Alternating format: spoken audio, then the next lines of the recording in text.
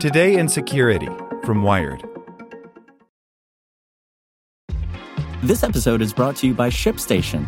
You know, some things take a lot of work, like sending little robots to far-off distant planets. And just as that's challenging, so too is running a successful e-commerce business, especially when there's so much to do. So I want to introduce you all to ShipStation. Now, I love using ShipStation because of its easy-to-use dashboard, which makes managing orders and printing labels a breeze and super smooth. Oh, and the customer service is just out of this world. It's exactly what you need to help grow your business. Sign up for your free 60-day trial at shipstation.com/technews. That's shipstation.com/technews. As a longtime foreign correspondent, I've worked in lots of places, but nowhere as important to the world as China. I'm Jane Perlez, former Beijing bureau chief for the New York Times. Join me on my new podcast, Face Off, US versus China, where I'll take you behind the scenes in the tumultuous US-China relationship. Find Face Off wherever you get your podcasts. Today in Security from Wired. Support for this podcast and the following message comes from TD Ameritrade. TD Ameritrade's learning experience is curated from their vast library of exclusive content and customizes to fit your investing goals and interests. Get started at tdameritrade.com/education. A China-linked group repurposed hacking team's Stealthy spyware. The tool attacks a device's UEFI firmware, which makes it especially hard to detect and destroy. By Andy Greenberg. When a hacking organization's secret tools are stolen and dumped online for anyone to pick up and repurpose, the consequences can roil the globe. Now, one new discovery shows how long those effects can persist. 5 years after the notorious spy contractor Hacking Team had its code leaked online, a customized version of one of its stealthiest spyware samples has shown up in the hands of possibly Chinese-speaking hackers. At an online version of the Kaspersky Security Analysts Summit this week, researchers Mark Lechtik and Igor Kuznetsov plan to present their findings about the mysterious malware sample, which they detected on the PCs of two of Kaspersky's customers earlier this year. The malware is particularly unusual and disturbing because it's designed to alter a target computer's Unified Extensible Firmware Interface, UEFI, the firmware that's used to load the computer's operating system. Because the UEFI sits on a chip on the computer's motherboard outside of its hard drive, infections can persist even if a computer's entire hard drive is wiped or its operating system is reinstalled, making it far harder to detect or disinfect than normal malware. The malware that Kaspersky researchers discovered uses its UEFI foothold to plant a second, more traditional piece of spyware on the computer's hard drive, a unique piece of code Kaspersky has called Mosaic Regressor. But even if that second-stage payload is discovered and wiped, the UEFI remains infected and can simply deploy it again.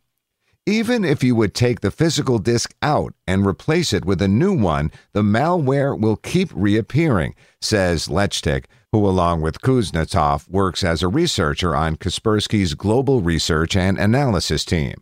So I think to date, Lechtik continued, it's the most persistent method of having malware on your device, which is why it's so dangerous. The new UEFI malware is based on a hacking tool known as Vector EDK, created by Hacking Team, the now defunct hacking for hire contractor based in Italy. Hacking Team was breached in 2015 by the hacktivist known as Phineas Fisher, who stole and leaked a vast collection of the company's internal emails, as well as the source code for many of its hacking tools, including Vector EDK. That tool, which was intended to be installed with physical access to a target machine, has now been repurposed with some customizations that change where the UEFI malware places its secondary malware payload on the victim's hard drive. Kaspersky says it found the UEFI malware on PCs used by diplomatic targets in Asia, but declined to say more about those victims, and it concedes that it doesn't know how the UEFI malware first got there. But Kaspersky did find that the mosaic regressor payload that the UEFI malware subsequently planted on those machines also appeared on other victims' computers around the world, including on those of diplomats and NGO staff in Africa, Asia, and Europe, all of whom had worked on issues related to North Korea, Kaspersky says. Some of those instances of mosaic regressor were delivered not by any sort of UEFI malware, but with more typical phishing emails in Russian and English that carried malicious attachments posing as North Korea-related documents. That mosaic regressor payload came in the form of a downloader capable of installing new modular components of the malware from a remote server, and the Kaspersky researchers say they weren't able to obtain most of those components. But they did see signs in some cases that the hackers had carried out the typical espionage tactic of collecting and compressing files to ferret back to a server they controlled. As for the identity or nationality of the hackers behind the new UEFI malware, Kaspersky says it's found only sparse clues, none definitive enough to conclusively link the hackers to a known group.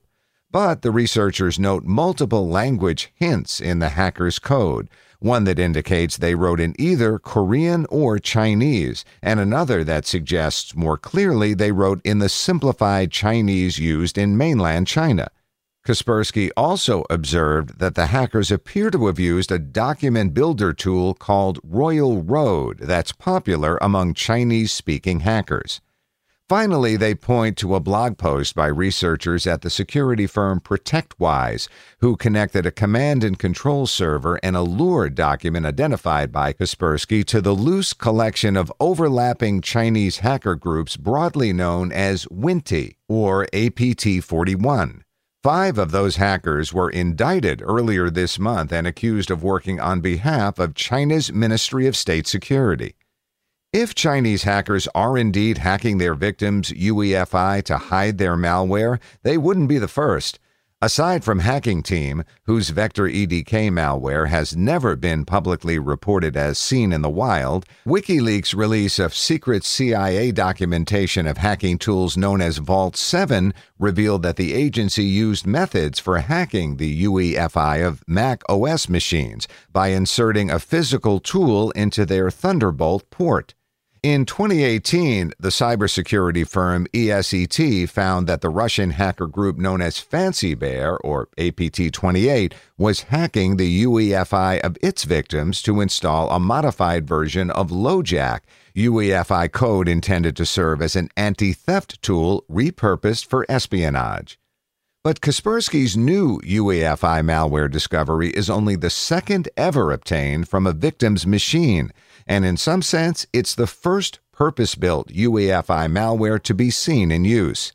It's the first known proprietary custom UEFI backdoor that is not based on some well-known white hat software, but was intended from the beginning to be a malicious one, says Kuznetsov.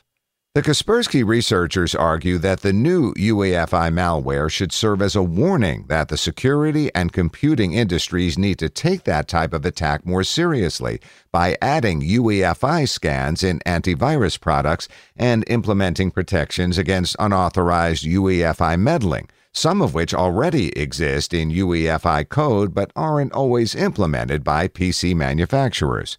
The case also demonstrates how long the effects of a leaked hacking tool can linger.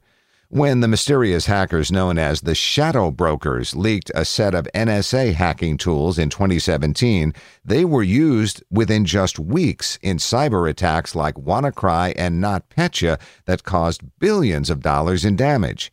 Some of Hacking Team's leaked malware also reappeared almost immediately in copycat hackers' tool sets after the company was disemboweled, rather than the 5 years it took for the UEFI spyware to resurface. But now that it's been put to use once, it may not be long before we see it again. We do usually expect some kind of an arms race by different groups when a tool leaks, says Kuznetsov. So I think it's very important that researchers look closer at UEFI modules, because once it goes out, once it's used in the world, there are usually some other groups that will be going into the arms race. Like what you learned? Subscribe everywhere you listen to podcasts and get more security news at wired.com/security. Want to learn how you can make smarter decisions with your money? Well, I've got the podcast for you. I'm Sean Piles, and I host NerdWallet's Smart Money Podcast. Our show features our team of nerds, personal finance experts in credit cards, banking, investing, and more. And they'll help you make the most of your money while cutting through the clutter and misinformation in today's world of personal finance.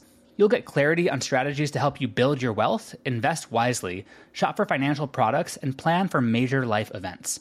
Listen to NerdWallet's Smart Money Podcast wherever you get your podcasts.